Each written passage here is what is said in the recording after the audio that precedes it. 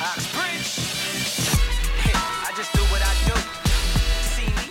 Welcome everyone, live from Watergun Shopping Centre in Melbourne, Australia. You're listening to CRC Live on Live FM. My name is Lucas. My co-hosts today are Van, James and Julian.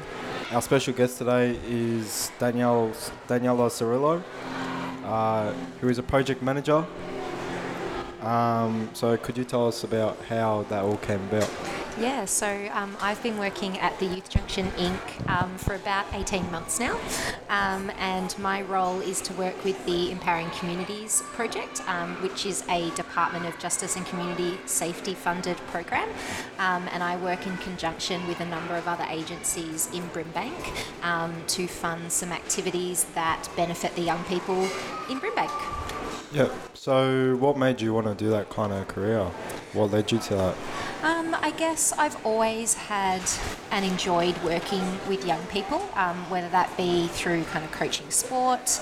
I've previously worked at other youth services. I enjoy empowering young people to turn their dreams into realities and providing them with opportunities to grow and develop and experience new things. Oh, that's good. So, can you share like a memorable successful story that you've had? Yeah, well, I guess as part of this project that we're doing at the moment, Empowering Communities, we've had the chance to work with some really incredible young people at schools in the area, and we are running a hackathon project at the moment, which basically means we are giving young people the opportunity to choose an issue that they are experiencing within their community or their school, and design solutions to address that particular issue, and then we're funding the delivery of those ideas. So we're able to work with those young people right from the conception of a project all the way through to project delivery, and it really is an opportunity to give young people a voice and see their ideas turned into action, and then follow how that benefits their school and their community. So with your role, it sounds very intense, so there must be a lot of different challenges that you come across. Could you reckon what's the most challenging thing you've had to go through? I think in terms of challenges, I guess one of the biggest challenges is that there's so much need in our area, and trying to figure out where we are best to place our efforts and to put our funding. And so I've been lucky enough to work with a really dedicated group of community service providers and community representatives who have helped us along the way to understand the landscape within Brimbank, and understand where the key challenges are and who is most at need, and most at need of receiving and being part of the activities that we're able to fund through this project. Is this junction funded by any group? Yeah, so the Youth Junction Incorporated is a charity organisation. So we receive funding for our programs for a number of different sources. The Empowering Communities project, which is funding this Making Media Australia Brimbank Live project, is funded by the Department of Justice and Community Safety. But we also receive funding from a number of other government departments, from local councils, from philanthropic organisations who provide us with the ability to deliver a wide range of projects across Brimbank and Hume and Melton, and now Wyndham as well. So can you share a memorable or a rememberable success story? Yeah, well, I guess getting this Brimbank Empowering Communities project up off the ground is quite remarkable, because it's a very unique funding opportunity. Normally when government gives funding to organisations such as the Youth Junction, there are some very kind of clear and strict criteria that you have to adhere to, whereas this project has given the community the opportunity to set the guidelines based on what the need within the community actually is. And so it's kind of the first time that we've been able to fund these types of projects, and fund projects that really are designed by young people for young people. So that's a pretty big success story, because what we know is that when we're delivering programs for young people need to be empowered to be part of the solution and not just be kind of passive participants. They need to be actively involved in the project from start to finish for it to actually have a long-lasting impact for themselves and then for their families and then for their wider communities. So that's pretty exciting. So to be like in the youth support like services, like what do you need to do? Like is there like a bachelor degree you need to do, or yeah, how's so it work? I guess there are a number of different ways that you can kind of get into this industry. There are degrees that you can do in social work or in youth work. Some of the case managers that I work in have a background in psychology, so they might have a bachelor's in psychology. I myself have a background in community development and health promotion. So there are a number of different kind of avenues that you can get into. Some of them are kind of certificate level diplomas that you can do, and whether that be through a TAFE or straight in through to university. There are a number of different kind of pathways. You can also, there are also opportunities to kind of volunteer in a lot of charities. There are, there's always so much to do within a non-profit organisation, and so approaching places that you're interested in and offering your expertise is a really good way to kind of get a feel for what the industry's like. Yeah. So with are there any upcoming like inactives or projects that you're particularly excited about? Yeah, so we have a number of different programs that we run through the Youth Junction. We have recently received some funding to deliver a program called Flow Lab, and that's in conjunction with a number of local artists and DJs. And so we're going to be offering young people the opportunity to come into our space, which has a music room, and learn how to kind of mix music and write tracks and produce their own music, which I think is pretty exciting. We run programs that offer young people the opportunity to receive an accreditation as a barista.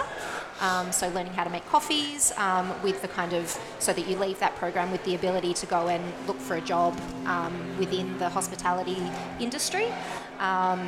We're going to be doing some work activating the space within the VisiCares hub over the next few months, and bringing young people into the space to get them familiar with the different programs that we run. And I guess between now and the middle of next year, with our hackathon projects, we'll be seeing how these youth designed and led projects are kind of running out in the community. There'll be a number of different activities from, we'll be funding a youth drop-in program on a Friday afternoon that's going to be free of charge for all young people in the area to come along and participate in some after-school activities, and that's being designed by students at Victoria University Secondary College. Students who are involved with the Western Bulldogs Community Foundation are funding a community cultural celebration Met Gala. So that's going to be run in conjunction with the Western Bulldogs, and that'll be open to the public to come and enjoy the kind of festivities that they're putting on.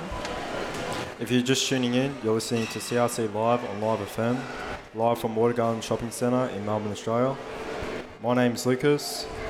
Today we've got Van, James, Julian, and our special guest today is Danielle Cirillo.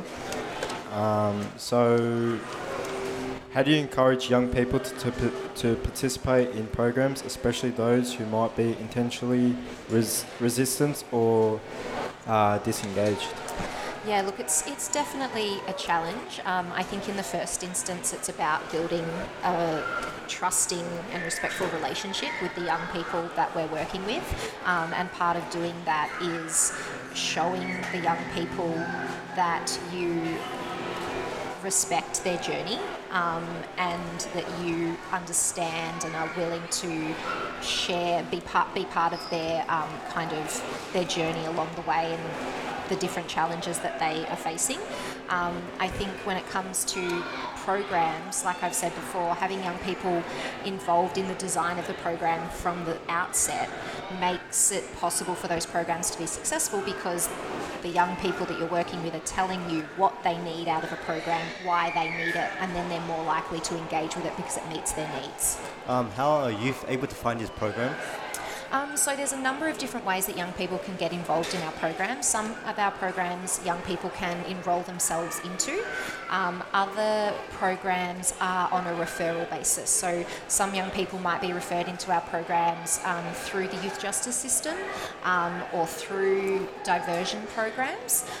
So it depends on the project that they're specifically being referred into and why. But yeah, certainly we have programs that are open to the general public, and the Empowering Communities project will be delivering a number of those activities that will be kind of happening in the next 12 months that all young people within Brimbank can engage with. Do you do any advertisement to bring this out in the community? Yeah, we certainly try. We, have an active social media account, and we engage with lots of schools in the area to let them know of the services that we've got available at the Youth Junction. We have a youth space at the Visi Cares Hub where young people are welcome to come. They're welcome to hang out. There's computers there. There's free food, and any young person in the area is always welcome to come and spend time in our space and access our services. We're also co-located with a number of other agencies who provide other programs for young people, such as Headspace and Origin and Inclusion Melbourne and West Justice and Centre for Multicultural Youth and YSAS. So there are heaps of different opportunities for young people to get engaged at the space. So how did you come across this role at Water Gardens? So I guess I was involved with the Empowering Communities project. That was kind of the role that I was recruited for. And so we worked alongside a project action group to kind of map out all of the different programs that are on offer within Brimbank and look at the programs that are really, really successful and look at where there are some gaps in services for young people.